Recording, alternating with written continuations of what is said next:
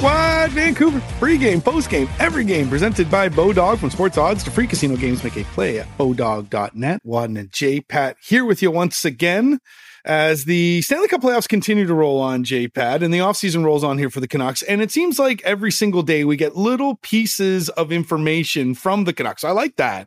It keeps us busy, of course. But the Abbotsford Canucks season has now come to a close.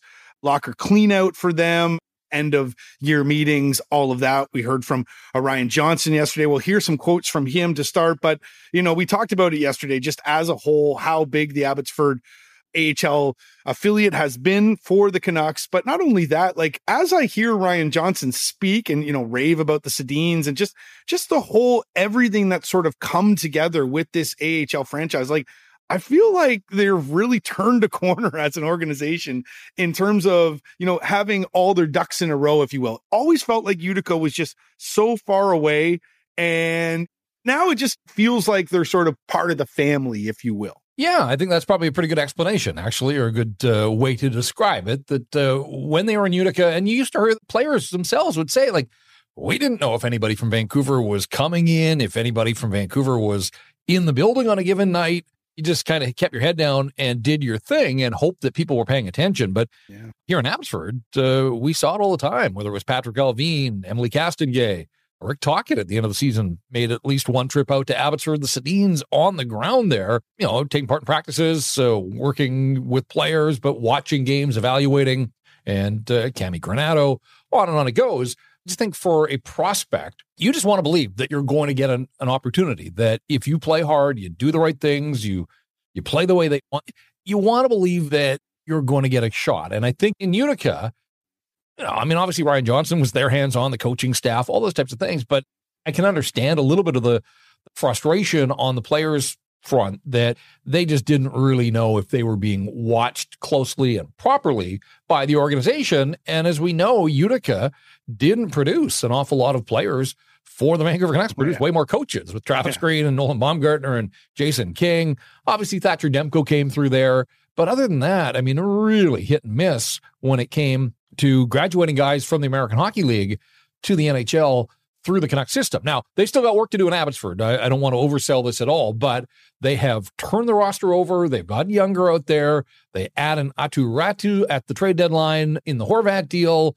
Linus Carlson looks like a guy that's going to knock on the door. Archie Baines, we saw all those defensemen, some of them, are veterans by AHL standards, but they got their opportunity when Canucks ran into injury problems at the NHL level. It's just a better environment. And speaking of that environment, the buy-in from the Fraser Valley, the game that I got to, game 3, people were into it. I think more than anything, it's their team now, right? I think the Fraser Valley, like people of Abbotsford and the surrounding communities, like they believe that that's their team. Yeah. And then an hour down the highway, you've got the big league club. And so it's just this integration that is there and feels so much more natural than having your farm system on the other side of the continent. I like how you brought up the fact that there was coaches that were groomed through there, maybe not necessarily players that were developed through Utica. Of course, Thatcher Demko being the outlier there. But now we're starting to see not only the players that are starting to, sort of find their way through Abbotsford and hopefully up into Vancouver, but perhaps in the front office too. When you hear Ryan Johnson speak, do you not hear a guy that perhaps is on a trajectory to be an NHL GM? Yeah, he is highly regarded in hockey circles. I think he's highly regarded internally by the Vancouver Canucks. Now, anytime you mention that, people are like, yeah, but what's he done? Look, my dealings with RJ have been terrific. I have always found him to be an engaging guy, pretty honest and available, all those types of things. I think he's got a sharp hockey mind.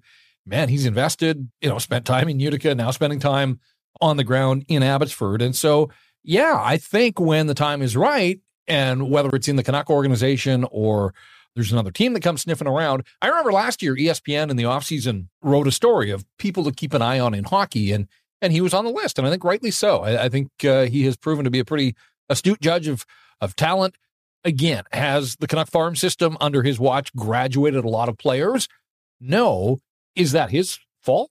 No. Most of their high-end first-rounders have bypassed the American Hockey League entirely, and this has been the issue, that there hasn't been a whole lot in the pipeline, but they're starting to address that. And the new management group, from day one, they knew that what the Canucks were doing with player development, with the farm team, it wasn't good enough. And so they have taken steps to address it. And we've said it before. I'll say it again. I think Jeremy Colleton was a masterstroke by the organization. So I think they've got a NHL coach who's coaching at the American Hockey League level as he tries to work his way back up to the big leagues. And then around that, just the infrastructure, the player development, the things that they're now making available, the resources for these teams, or for these players, they've got everything that they can want. And so then it's on them to use those things properly to try to, build their careers to the point where they're knocking on the door of getting that call that they all want, and that is to the National Hockey League. Yeah, and speaking of having everything at your fingertips, you've also got the Sedins there as well when it comes to player development. Let's hear from Ryan Johnson as he raved about having the Twins a part of Abbotsford this year. I can't tell you how fortunate I feel and how personal they take the future of this organization. Is you see that every day, and having those guys drive out here 2-3 days a week and be on the ice and a part of our meetings and a resource for these players with a genuine interest. I had so much fun watching them have fun, working with a really young team and a young group. And yeah, it was a huge part of, I think, our growth in our environment here. And when you got young players that realize you get two, recently but Hall of Famers that care that much about these players and the future of the organization, that resonates huge with these guys. The little conversations and things that they talk about post practice or in the gym or around with these guys, it means a lot. And not just because of they were great players, because they're great people, and they care that much about this group and the organization. And like I said, I feel incredibly fortunate to have them being a part of our team here. I really respect the process that they're taking to get to where they are as well. They're just completely taking their time. But not only that, like, they are in the trenches, if you will, in player development. Like, some people would say, oh, well, they're destined to be the next GM of the team. They're the Sedins, of course, but they're not necessarily taking that path. They're taking the long way. They want to really, like I said, be in the trenches with these players and get there from the ground up. Yeah, sort of forgotten a little bit that when they decided that they wanted to get back into hockey, I mean, they retired in 2018, stepped away, did some of their ultra marathon running and those types of things, and spent a little family time. And then they decided collectively that they wanted to get back into hockey. Remember last year, they basically just shadowed the front office, and it was Jim Benning and John Weisbrod at the time. And then they were ousted, and in came Rutherford and Alvin. And so for the first year back in the business of hockey, those guys were sitting in, front office meetings, scouting meetings, and those types of things. And I don't know if it was their doing that they decided that, what, meetings aren't really for us. This isn't ultimately where we think we can best impact the organization. I don't know if their voices weren't heard. Whatever the case, it was late May last year that the Vancouver Canucks restructured their player personnel department. And that's where the Sedins essentially became part of that player development pipeline. And so you would see them, some days they'd be working at Rogers Arena with the big league team. But as you heard Ryan Johnson, 2 or 3 days a week, that's an investment. Like, these guys don't need to be in the American Hockey League. They didn't want to be, but clearly they want to be. And so it has to start there, with their investment. And it sounds like they were all in. And I just think how cool for a guy like, Linus Karlsson comes over from Sweden to North America, doesn't know anybody. There's language issues, those types of things. You look up and Daniel and Henrik, like these Hall of Famers, these icons, are there to be a resource for you. Same with Nils Höglander. Like, Höglander wanted to be in the NHL, but it sounds by all accounts like he accepted the assignment to the American Hockey League. But you've got Daniel and Henrik there as a sounding board. If you need a little pep talk or if you got questions, Arshdeep Bains, first year as a pro, grew up in the Lower Mainland watching the Sedins, and now in his first year as a professional hockey player, he's got these two guys there on the ice, teaching them little tricks of the trade. I can't imagine that I can't speak to all of the American Hockey League teams, but pretty safe bet that there aren't NHL or Hockey Hall of Famers, working day in, day out with American Hockey League players. And that's why I say Jeremy Colleton as an NHL head coach, but in the AHL, and then you got the Sedins down there. They're surrounding their prospects with some pretty good people. And you heard Ryan Johnson say, like, it's not just that they're great hockey players, they're great people. And so they bring that every day. And I think it's pretty cool that the Sedins sit in on, scouting sessions in the film room, that they're in the gym with these guys. But most importantly, they're out there on the ice. And we heard about, after practice with a Vasily Podkolzin or whomever. I would think if you're down in the dumps and you're not feeling it, you're lacking confidence, again, just to be able to spend a little time around those two guys who are, remarkably positive individuals and certainly aspired to great heights and reached those heights in the National Hockey League. Pretty cool to have those guys on board for the Vancouver/Abbotsford Canucks. Yeah, Arshdeep Bains would have been 10 years old in 2011, right? So you can imagine that he was probably pretty invested when it came to the Vancouver Canucks, the Surrey product. First year pro for him, 38 points in 66 games, 13 of those were goals. Of course, he led the WHL in scoring back in 21-22 with 112 points in 68 games. Ryan Johnson was asked about the growth of Arshdeep Bains in his first year as a pro. Well, what an incredible story with Bainsy, of him coming in with the accolades that he did, and having us kind of communicate to him that we're going to have you produce, hopefully by the end of the year, at the same level you were. We're just going to strip you down completely, rebuild you. You're going to find a complete different way to produce the same way you did in junior. A lot of kids would look at you and tell you you're crazy and say, I got this, I know what I'm doing. But Bainsy was vulnerable to it. He knew now being a pro and how he was going to have to play the game and find different ways to get the puck on a stick.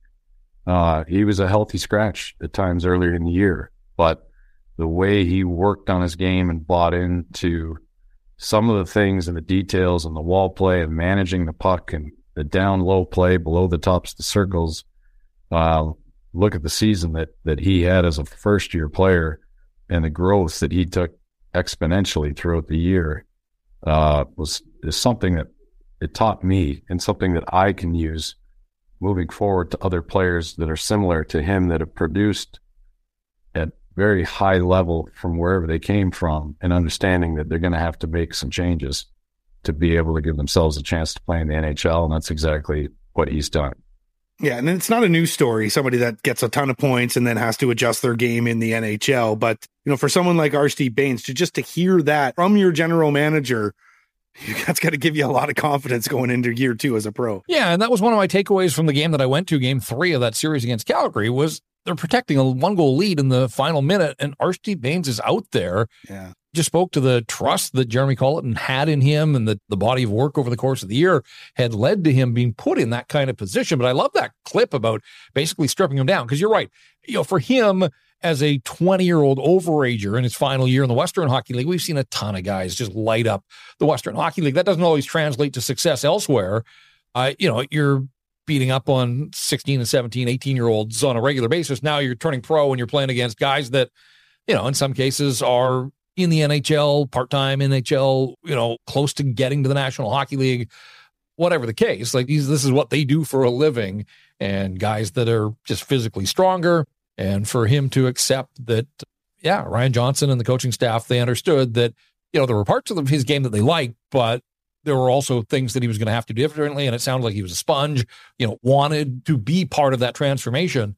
And again, I think, I don't know that it's star level. I don't want people to sort of overhype this guy, but I do think that he projects as a player that's going to make it. He's just one of those guys that I don't think is going to take no for an answer.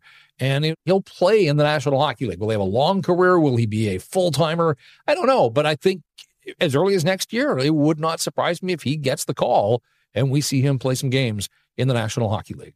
I like this one from Ryan Johnson as well, because he talked about Christian Wolanin, and we've talked about how pro scouting was basically something that the Canucks really lacked. They're very poor in that department for years, and starting to sort of get themselves back on track. And Ryan Johnson referenced the fact that Christian Wolanin, of course, played at the University of North Dakota, knew him from there, knew the coaching staff, just thought he needed a different shot somewhere else. clearly that shot worked out for Wolanin this year, considering he took home some hardware in the AHL, got himself back into the NHL as well. Here's Ryan Johnson with high praise for Christian Wolanin. I knew the player type and that we didn't have that type of player in the organization. I knew he was misunderstood. He played at North Dakota where I played, and I've got a relationship with coaches, vouched for him and the player he was. He was a guy that I talked to directly as opposed to his agent. I talked directly to him and said, I know you need somebody to believe in you, and I do. And I think if you buy into what our environment is there in Abbotsford, I think we could change your career. And he did that. He came in with an open mind, the professionalism and the approach to the game that we ask of our players here. And you see what happened with what he was able to do for our group, and not just the group here in Abbotsford, but obviously went up to Vancouver and played an important part for our group there down the stretch. And now is somebody that, we've got under contract to be a part of our organization for the next 2 years here. Are you surprised by the 2-year contract for Wolanin? Just because of the fact that he is 28, he'll be 30 when it's done, where he's, I don't know if his career took a leap up this year, but I think it definitely got noticed by others. I mean, the fact that he was able to play in the NHL and we thought played pretty well when he was there. Like, are you surprised that they got a commitment of 2 years out of him? Or, I mean, it's a good paying job. Like, you make $750,000 at any one of your jobs. You're liking it, but perhaps maybe he could have risked an NHL contract after another good year like he had this year. Yeah, I think the surprise for me was that he didn't seem to want to shop himself on the open market, that clearly he liked they had in Abbotsford, the opportunity. So many of these guys, they want an opportunity. They want to believe that if they play well, that there's an opportunity. And there was for Christian Wolanin. And so, I think a couple of years gives him some security that way. I mean, he's been a bit of a hockey nomad, bouncing around, trying to find his place. And then to hear Ryan Johnson, the personal touch doesn't go through the agent, goes directly to the player. I believe in you. If you come here and do this, we think that you can reach this level. Guy was the American Hockey League Defender of the Year, and he didn't play in the AHL after February 15th. So it really was an incredible season. And I think at the very least for the Canucks, there isn't risk here because the contract is manageable, that, if it's buried in the American Hockey League, it's not counting against the NHL salary cap. But this is a high character individual, an achiever, obviously, but you want those kind of guys in your organization for 2 years. So I don't think there's any risk for the Vancouver Canucks. At the very least, he stays in Abbotsford for 2 years and can be a mentor. I think it's valuable to have guys that, have the right attitude. You don't want fading pros, taking up roster spots on your American Hockey League team that are kind of miserable and angry that their career is coming to an end. And Wolanin's not that guy at all. I got 16 games at the NHL level. Wouldn't surprise me with the cap crunch the Canucks are in if, he gets that many or more. Mobile, plays the game, defends with his feet. His skating is pretty good, has the offensive chops. So I can see why the Canucks wanted to commit to him for a couple of years. I think the question was, is he going to take this body of work as the American Hockey League Defenseman of the Year and shop himself on the open market? And I'm not suggesting for a sec that he would have been able to break the bank, but there's 32 teams in the National Hockey League. There might have been a nibble or two out there, but clearly it spoke to what he saw here in this organization, the opportunities he had. And I just think he can be a valuable contributor and mentor, especially as this group gets around to furnishing the pipeline with a few more defensemen, that ultimately are going to work their way to the National Hockey League someday. Yeah, I think that says a lot about Abbotsford. The fact that, he was willing to go those 2 years because he probably could have shopped himself out there, maybe got a 1 year at $1 million somewhere, right? So again, that just shows the progress that they've made down in Abbotsford when it comes to players as well. Jet Wu is one of those players that I think surprised both of us to hear that perhaps he would be considered to be playing for the Canucks at some point next year. RJ talked about him and how the huge strides that he's taken this season. Well, fantastic year. I mean, he was such a huge part of our group in forming his identity as a player. I think last year was something we really struggled with, but this year, his growth in his game and building his identity as a player, as a puck moving, physical, heavy, and contributed offensively as well. Even played on the second unit power play at times. but he's shot himself forward.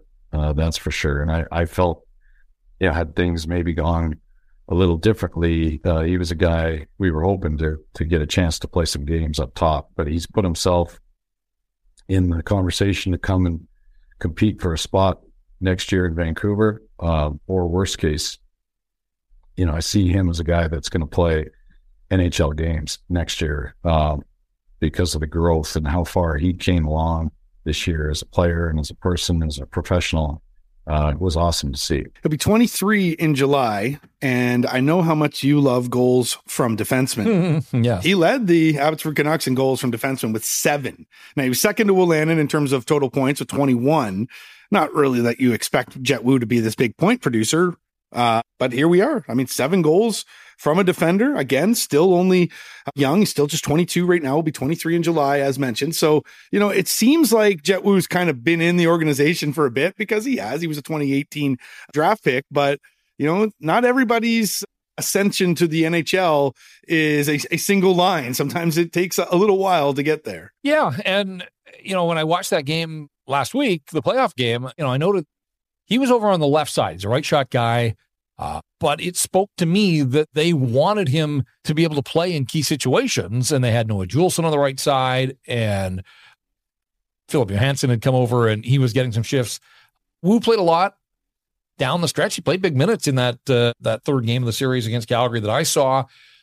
He certainly doesn't project to remain on the left side. I think this organization has shown that there's room for guys on the right. So I would think in a perfect world, he'd slide back to the other side. But, he's rounded out his game. I think funny that you're right. The development path is rarely a straight line. And, there's probably some confidence issues. And, they had moved him up front at times last season where it kind of felt like he got lost in the shuffle.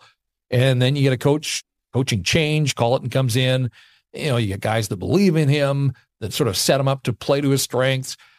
He's a big physical guy. And I remember telling you that, there was just scrums after every whistle at the AHL level. And he's involved in a lot of them. He takes no crap. And again, I think the Canucks, they need some of that. So look, I don't expect that he's going to make this team out of training camp next year, but to hear Ryan Johnson will have some say. I mean, when the organization is looking for guys that deserve a call up, have earned that opportunity, it sounds like Jet Wu has put himself back into being a legitimate prospect for the Vancouver Canucks. And so I'll admit, it kind of felt like he was, drifting a little, right? Yeah. And good for him. Good for him. It sounds like he's put himself back on the path to someday getting an opportunity in the National Hockey League. Yeah, let's keep in mind, too, a 37th overall pick, right? A second rounder back in 2018. And there was a lot of people that were high on Jet Wu early, but you're right. I was blown away when I heard that he was having quite the season there. And not only that, might perhaps be able to get a sniff in the NHL.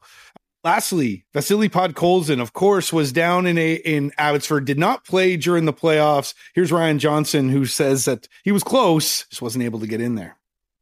Yeah, I mean, he was getting closer. I don't want to say he was close. Obviously, we would have loved to have him experience what our other players went through. I mean, if you watch what even Niels Hoglander, how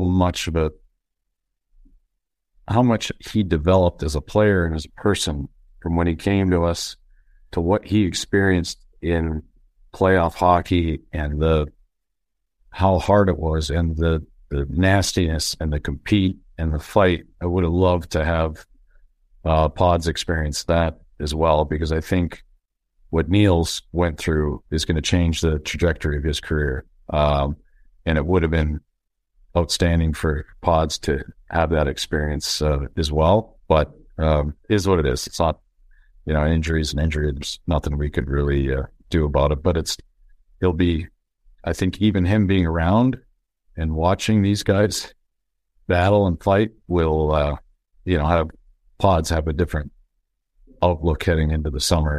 And obviously expect big things from him coming into training camp. Should we be concerned about the numbers down in Abbotsford with Vasily Podkolzin? Just the 18 points in 28 games, scored 7 goals. Yeah, I think, this isn't me being alarmist, but this was a pretty bad year for Vasily Podkolzin judged against what he did as a rookie in the National Hockey League with the 14 goals and the way that he finished with such a flourish. And you thought, all right, like this is the guy. If he picks up where he left off, look out. And then it just didn't happen. And we knew that there were confidence issues. We know that the coaching staff didn't have a lot of confidence in him when he played. He was just kind of out there. He wasn't accomplishing much. So it wasn't a surprise that he got sent down to the minors. And yeah, you would have liked him to have been able to assert himself a little bit more. Came back up after the All-Star break. There were moments, but really there wasn't a whole lot to his game and certainly not much in the way of individual statistics. And then he, I still don't know if he jammed his hand or he was skating with Abbotsford, but as Ryan Johnson said, he was getting closer, but he said he didn't want to oversell it there. So it didn't sound like it was touch and go, that it was going to take a little bit more time. So it's disappointing because not only could they have used him, absolutely, they could have used him in playoff hockey. You remember last year he got sent down and they lost those 2 games in Bakersfield and they were done. And he was probably like, what? Playoffs go? What happened? Spends all year in the National Hockey League and then gets sent to the AHL, and the playoffs lasted 2 games. So, yeah, again, this organization cannot afford to whiff on a guy that was the 10th overall pick. There's just so much importance for him to develop, for them to develop him. But, they missed on Virtanen and they missed on Juolevi. How is this team going to move forward if, there's more misses than hits in the top 10 of the draft? And, that's kind of where they are. Obviously, Pettersson and Hughes have emerged as stars, but it's not enough to just have those 2 guys. You need that talent from the top end of the draft. And so here they are again, back in fairly familiar surroundings, going to pick 11th this time if they hold on to the draft. They need Podkolzin, they need Lekkerimäki, obviously, and then they're going to need whoever they get in this year's first round. But whoever they get this year is probably a couple of years away. And that's the downside, is that this team is trying to move forward. It's trying to progress. It's trying to get better. And boy, it feels like they are banking on a ton of improvement from within. How much more does Pettersson and Hughes have to give? I don't know. Not a lot. I mean, when you look at where their numbers are, they can't, they're not going to up their individual output by 25%. There's not that kind of room to grow, but there is room for a guy like Vasily Podkolzin, and damn, they need him to look a whole lot more like he did in his rookie season than the player that we saw this past year when he gets back to training camp in the fall. Höglander, Podkolzin, where do you expect both of them to play next year to start the season? I think Podkolzin is going to get every opportunity to be back in the National Hockey League, but so much of it's on him. Höglander, I don't know. I don't know. It feels like the Canucks are going to have to bite a bullet here and attach something to move off some of these contracts. And, that first round pick shouldn't be in play in my world, but I can't sit here and say that it won't be. So for the sake of this argument, if the first rounder is a non-starter, then what other assets do the Canucks have to attack? And that's where a guy like Höglander, but this is the crazy part in all of this, is if they were able to move off Boeser or Garland, either one of them, you're trying to move off those players, not because you don't like the players, you don't like the contracts, but in a perfect world, Nils Höglander would then slide right in and replace either one of those guys at a fraction of the cost, and you can probably get the same kind of output. But now we're talking about not only moving Boeser or Garland, but attaching a guy like Höglander to that player. And so then who fills the hole? As an organization, how do you get better? And that is now becoming, I think, the focus of this conversation in the offseason is they can clear cap space, or maybe they can't, but they're going to have to. They have to be cap compliant. But how do you get better? You can't flush another season of Elias Pettersson as a star in the NHL and Quinn Hughes as a star in the National Hockey League. What are we doing here? If you're just spinning your wheels, trying to move off salary, but you're not getting any better. The whole idea of this thing is to improve your hockey club so that it can get back to the playoffs and then, incrementally become a contender. But the issues right now are, how do you shed salary so that the league will play next year? Because right now they're above the allowable cap commitment. Now you're allowed to be there in the offseason and they've got some time on their hands, but that's project number one, is finding a way to move off some of these salaries so that you have a little bit of flexibility. But even if they move off Boeser or Garland, it creates some cap space, but man, it doesn't create enough to basically be magicians here. So again, it brings it back to improvement from within.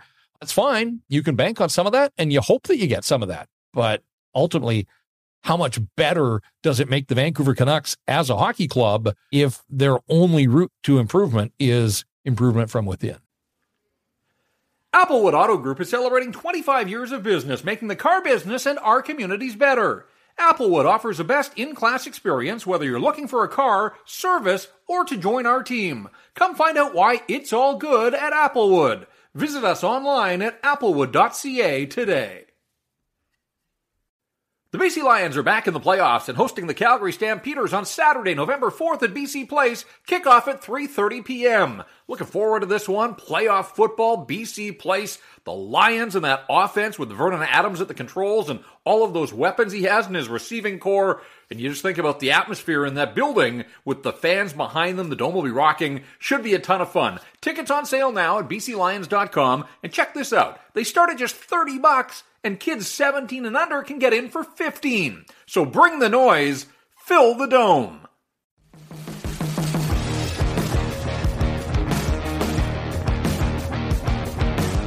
Well, I'm glad you brought up the salary cap, J-Pat, and I'm sure it is in Canucks fans' head every single day. And today, maybe it grew a little bit bigger because Puckpedia put out their projections for next season. They turned the page. They're looking at the 23-24 season now. Projected cap at $83.5 million. The Canucks are close to $1.6 million over the cap to start the season right now, J-Pat. It's them and the Tampa Bay. And the Tampa Bay Lightning have $400,000 of cap space. Right. The Canucks are negative. Minus 1 point, it's like 593, something like that. Right. So the Canucks are $2 million more than the next closest team in terms of cap commitments and allocations for next season already. They're the only team that's above the ceiling. And again, you can be there in the offseason, but they have $2 million more in cap commitments than the Tampa Lightning. And that just, again, I don't know if it's the optics of it. Like, I think we all knew that they're in salary cap hell, but the minute Puckpedia posted that and you just thought like, oh my God, like the challenges that it really was a slap in the face, a reality check. And this is the reality of Patrick Allvin and the Canucks front office. And so, for more than a year now, we've been talking about, is it going to be Besser? Is it going to be Garland? Is it, is there a way that they could move off Tyler Myers? And a year has passed, and those three guys and their contracts are all still part of the Canucks. Yes, they moved Bo Horvat and the contract that they couldn't afford to give their former captain, but they didn't create any cap space there because they took back Anthony Beauvillier and the $4 million that he's owed, and then they took the first-round pick and turned that into Filip Hronek, who, making $4 and change this year, but this is the final year of his deal, and then you're looking at, you've traded for him. I assume that they're going to want to sign him long-term. You're going to eat up UFA years for Filip Hronek. All of a sudden, now Beauvillier, who knows what his future is in Vancouver, but, he's $4 million, Hronek's $4 and change. That's essentially Bo Horvat money right there. So they didn't affect any cost savings, didn't clear up any cap space whatsoever. With the one big ticket that they did have, like they would have been better off just taking back the first rounder and Atu.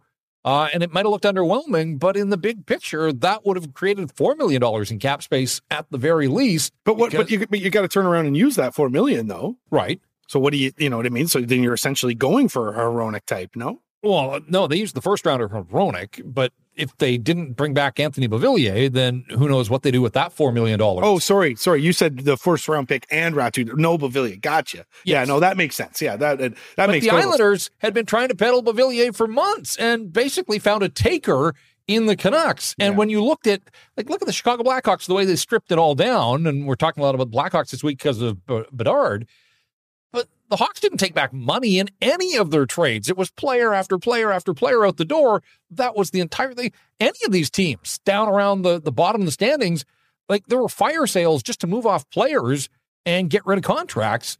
The Canucks were the only team sort of among the bottom feeders that took on a salary like they did in Anthony Beauvillier, who was fine. Like he came in and he was better for the Canucks than he had been for the Islanders for much of the season, but better than Horvat, really. But ultimately,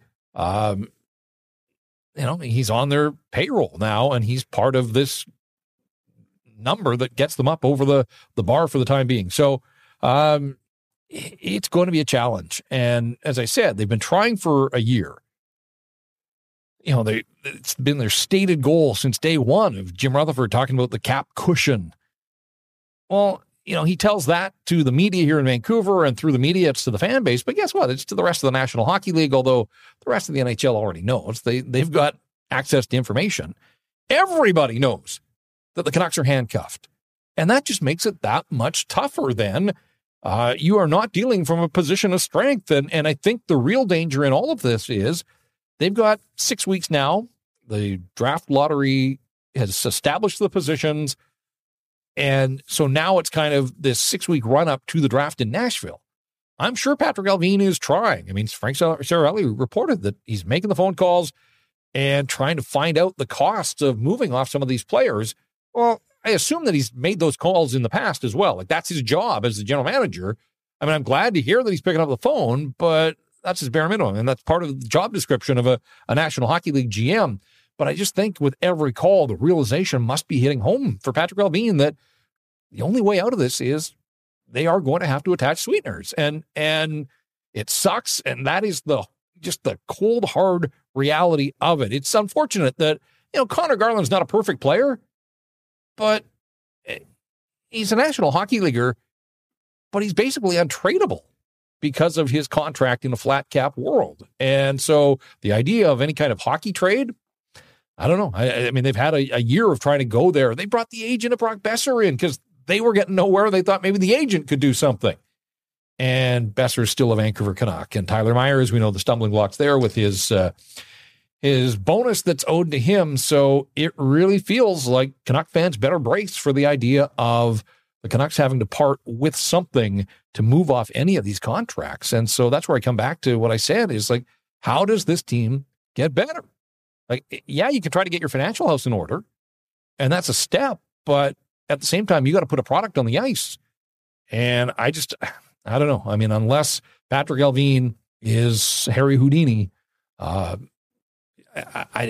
don't know how this group gets markedly better for next season, given the cap constraints that they have. What is the sweeteners that they have? Because I look look at at the first rounder, right? Yeah, the 11th overall pick. Yeah. And they got 2 thirds. They don't have a second. And a bunch of fourths. Right. So, what's a third rounder? Is that enough? And it's one of them's a Leaf, so it's like a late third rounder as well. Well, and we saw it took a second rounder to attach to Jason Dickinson, right? Like, so just keep that in mind as sort of the marketplace we're talking about. Do you have to go out and acquire a second rounder just to be able to slap it on to a play? Like, now we're talking about like the hoops and barrels and all the gymnastics that they have to do. But this brings me to this idea that, maybe one of the untapped ways is to trade back in the first round. How different is the player that they'll get at 11 as opposed to a player that they would get at 16 or 21? And if there is a player there that another team really covets, maybe you can move back in the first round and gain some sort of asset that then you could turn around and use. Like, I think all these things have to be open to them. Like, because you're right, they don't have their own second rounder. I don't think they should touch that first rounder. But if they get to draft week and they haven't created cap space, like free agency is a few days after the draft this year. Nobody's expecting the Canucks to be terribly active, but you can't go on record and say, we need a third line center if you don't have any money to spend. Like, how are you going to get that third line center? So I think the reality is that they're probably just going to have to swap for somebody else's what they don't like, what they don't want. Well, right? And that's where I've said, like, the idea of trading Brock Besser, finding a team that has another guy making $6 million for 1 year, and maybe it's a player that another team has soured on. The other team might look and say, hey, change of scenery, Brock Besser, it's 2 more years at $6 million. So it's really a wash this year, but perhaps we're getting the better player out of this that is worth the roll of the dice. If it's a team that has some salary cap flexibility, maybe a team like that says, all right, we'll offload a guy. So you're not recognizing any savings in the first year, but you're getting a guy that can play in the National Hockey League, essentially, give you what Brock Besser was giving you. Maybe you can find a third line center that way who's overpriced somewhere else. And for a year at the very least, he comes in and plays for the Canucks. And then at least you're getting off the second year of Besser's contract. Like, I wonder if that kind of trade would present itself to the Vancouver Canucks. I see that kind of trade taking away one of those third round picks. If you were going to do that and a team's going to take on that extra year, like they're going to sit there and go, "Oh, we need a sweetener." And I think at that point, that third round pick could be useful, right? And maybe one of those fours, who knows? But yeah, I think that's really what they have to look at right now, is just sort of trying to take on what somebody else doesn't want. The problem, though, is the fact that Boeser's a winger, right? And you just, at that price, wingers at that price that don't produce, they don't have a whole heck of a lot of value. Right. And this is where I come back. It's funny, in sort of my quiet moments, I come back to the fact that as much as people can say, and even this management group can say, we inherited this mess from the previous regime. That's fine. You can say that all you want. But one of the first moves that this management group made a year ago was recommitting to Brock Boeser. This contract for Brock Boeser is on their watch. Mikheyev too, right? Like, and that's the other part of that equation is, in hindsight, this management group would have been way better off thanking Brock Boeser for his services and wishing him well and letting him walk. And I know for some it's unfathomable to even think of the idea of basically just washing your hands of Brock Boeser and walking away. But you have to frame it differently. And it's yes, you're detaching a player that was a first round pick and had some early success, but that would have created $6.5 million in cap space for each of the next 3 seasons. And so I know that they ultimately, there was compassionate grounds, and they thought that after the struggles of dealing with his father's passing that, he would be free up in his mind to hit the ground running this season. And obviously that didn't happen. But it's been an immovable contract. Everybody knows that. And nothing really changes this season. Like when you get to this time next year where there's 1 year left on the deal, I think maybe there's some teams that would think, yeah, we'll take a shot on Boeser at, 1 year. If it doesn't work out, it's a gamble and there's $6 million at play, but we'll take a chance. Maybe we can flip him at the deadline, anything like that. But with that extra year, and that's the problem with Garland as well. If it was the expiring year of his contract, you'd have a lot easier time trading him, but that's not their reality. And so that's where I guess I just want people to brace themselves that while all these other teams are having fun in the playoffs and the Canucks' stated goal will again be to be to the playoffs, but ultimately you have to ask yourself, like, where are they going to get better? How are they going to get better? And you're banking on full health from all of your players, and that never happens either because it's a rough and tumble sport and injuries happen and those types of things. So it does feel to me now like it's a question, it's a game of chicken, and it's when is this Canucks management group willing to just bite the bullet and say, yeah, it sucks, but this is the only way out for, to move off these contracts is to apply a sweetener. And then to your point, what is the sweetener? What do they have to work with? Is it the first rounder? Does a third rounder do much for you? Do you have to, manipulate the system a little bit to go and find a second round pick that you can attach as a sweetener? Or is it Nils Höglander? Is it Vasily Podkolzin? Is it, that's a lot of hoops if they have to go and acquire it. It's just, holy, well, let me ask you this then. I'll have an Ask J-Pat here. Yeah. Do you think for everything you just laid out there, because these players aren't stupid, they can look at the landscape and understand where things are headed and, the sort of hurdles that a team has to get over to improve. Do you think that perhaps this might hinder Elias Pettersson in an extension? It's possible. I mean, if he doesn't see any indication that this team is going to be able to make significant strides, he doesn't have to rush into anything.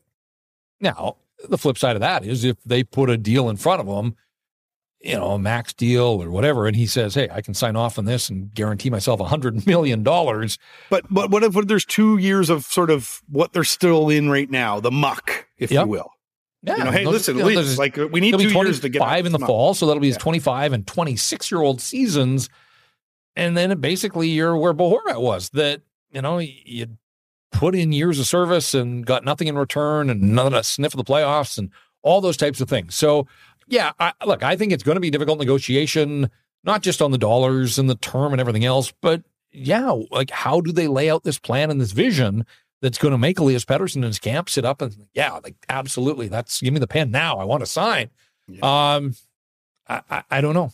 And just to bring the conversation back to Puckpedia and the salary structures that they have posted today. So the Canucks are over the limit. They're the only team. We said that Tampa is within $400,000.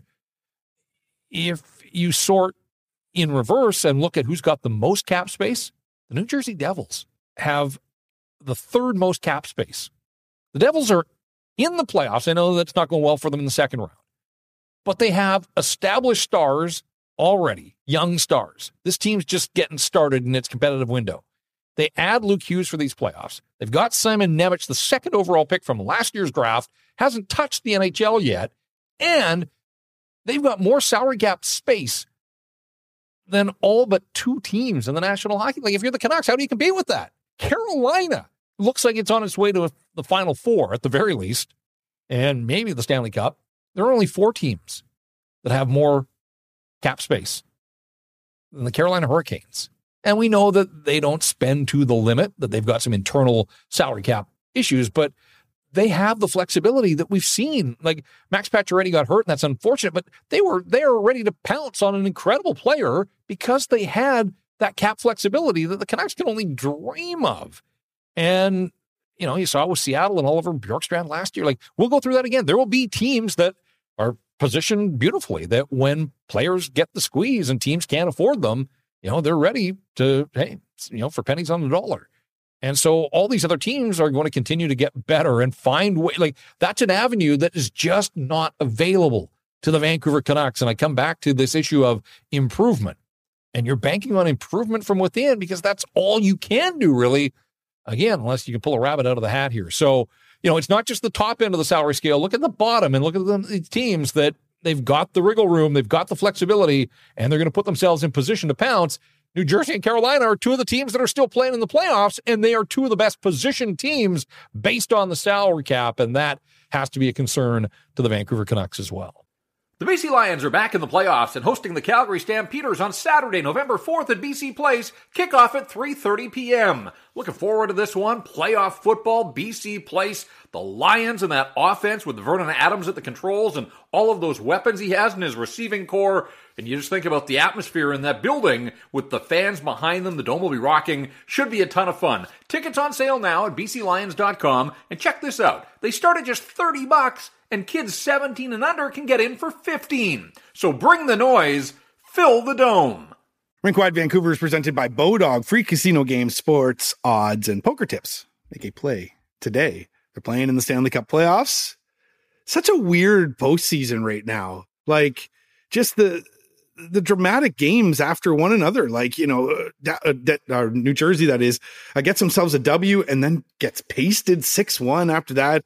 Dallas loses big to the Kraken, then they follow it up with a big win over Seattle on the road. I mean, with the Leafs down 0-3 as well, when everybody thought perhaps they were going to be the favorite now after beating Tampa and Boston going out. Like, just such a peculiar playoff. But the Canes with a 6-1 win over the Devils, now 3-1 in the series, a 5-goal second period, J-Pat, by Carolina. And I know you're going to love this.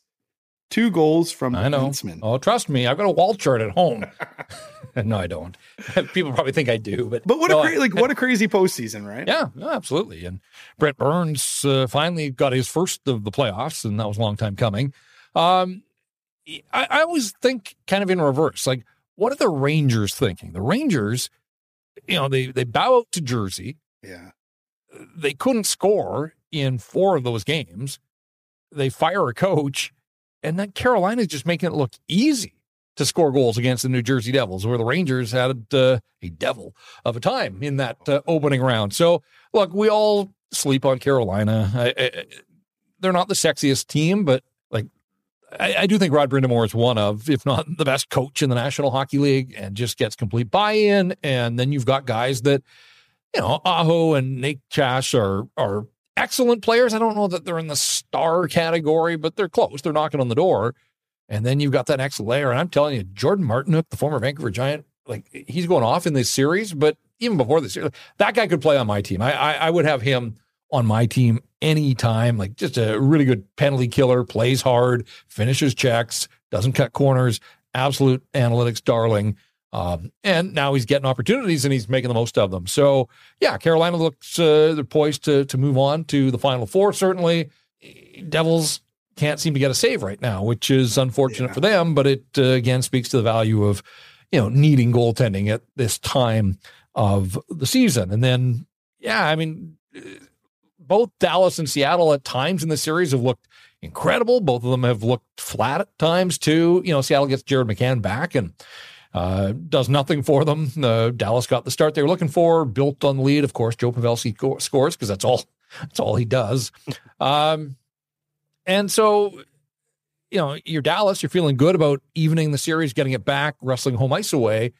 But the Kraken have shown they're an incredible team on the road. They're not done. Like I'm not ready to write off this Seattle Kraken team, not by a long shot. Mm-hmm. Now they know that they're going to have to win one more time in Dallas. Just that's the way it is.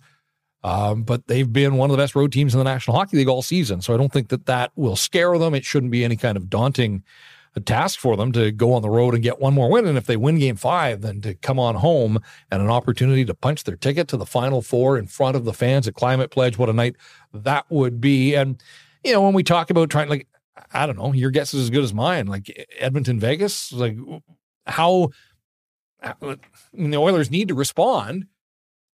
If they don't, then probably going to be a pretty short series, but it's just hard to imagine that Connor McDavid and Leon Draisaitl won't raise their game. And, Draisaitl was incredible in Game 2 of that series when they needed a response. So I would expect that Edmonton's going to bounce back and find a way to tie this series up. And at the outset, I expected that was going to be a pretty long series, but tonight will be pretty pivotal in determining, whether it's going to be over before we thought it would, or if it quite likely will go the distance. All right, that's where my best bet's going tonight. I've got the Canadian combo tonight. Okay. The Leafs on the money line at -115. The Oilers on the money line. Check this out.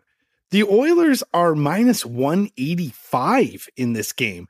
So put those together in a parlay, that's a +188. So I'm looking at that. I think the Canadian teams prevail tonight. I think the Leafs are able to extend it. I don't know if they can come back all the way from the dead, but I think they might be able to send it back to Toronto at least tonight. However, I am sort of thinking about hedging a little bit because VGK is at a +160, J-Pat. After a 5-1 win in Edmonton to take a 2-1 series lead, they are a +160 dog in this one. And I think some of that probably comes down to their goaltending. Mind you, the Oilers, their goaltending wasn't very good the other night, but Adin Hill is now the guy. If you told me at the outset of the season that Vegas had a chance to get within a win of the Western Conference Final with Adin Hill as their starting goaltender, it's true. I would have liked to have known the story that led to this path, but we all know it. Jonathan Quick will be the backup apparently. And so, goaltending, I think it's always in the spotlight, but Joseph Woll, obviously for Toronto, trying to stave off elimination. And then you've got Adin Hill stepping into the firing line with McDavid and Draisaitl on the other side. I mean, there are certainly easier challenges in hockey than having to face McDavid and Draisaitl motivated to try to tie that series. So, kind of, looking forward. I'm going to sit back and watch a lot of hockey here and, we'll see what the games bring. And obviously we'll break it all down on the next edition of Rink Wide Vancouver. That's right. And this has been another edition of Rink Wide Vancouver presented by Bodog. For Jeff Patterson, I'm Andrew Wadden. Remember, Rink Wide is the show that always scores.